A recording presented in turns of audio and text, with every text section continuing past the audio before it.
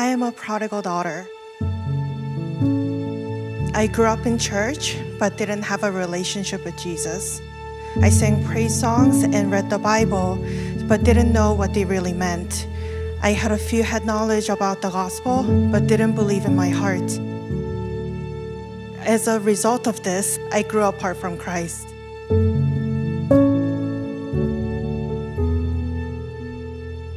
I lived a sinful life during college. Then even after I was married, nothing much changed.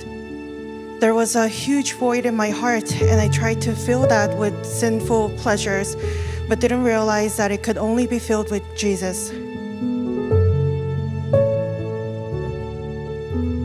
Then about 6 years ago, I was going through difficult times in my marriage, and it felt like my life was finally falling apart. And at that moment, God saved me.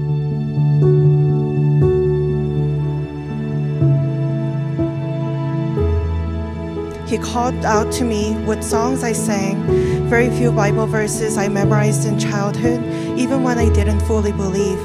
And one of the songs was a Korean gospel song based on Psalm 2:7. You are my son, today I have begotten you. Even through all those horrible sins I committed, He called me His child. Christ took my place on the cross even when I have done nothing right, and He paid the price of my sin to make me clean. Then He rose again, defeating death, all so that I will be able to truly live as His daughter. I am no Paul, but I claim his testimony in 1 Timothy 1:15 and 16 as my own. The saying is trustworthy and deserving of full acceptance, that Christ Jesus came into the world to save sinners, of whom I am the foremost. But I receive mercy for this reason, that in me, as the foremost, Jesus Christ might display His perfect patience as an example to those who are to believe in Him for eternal life.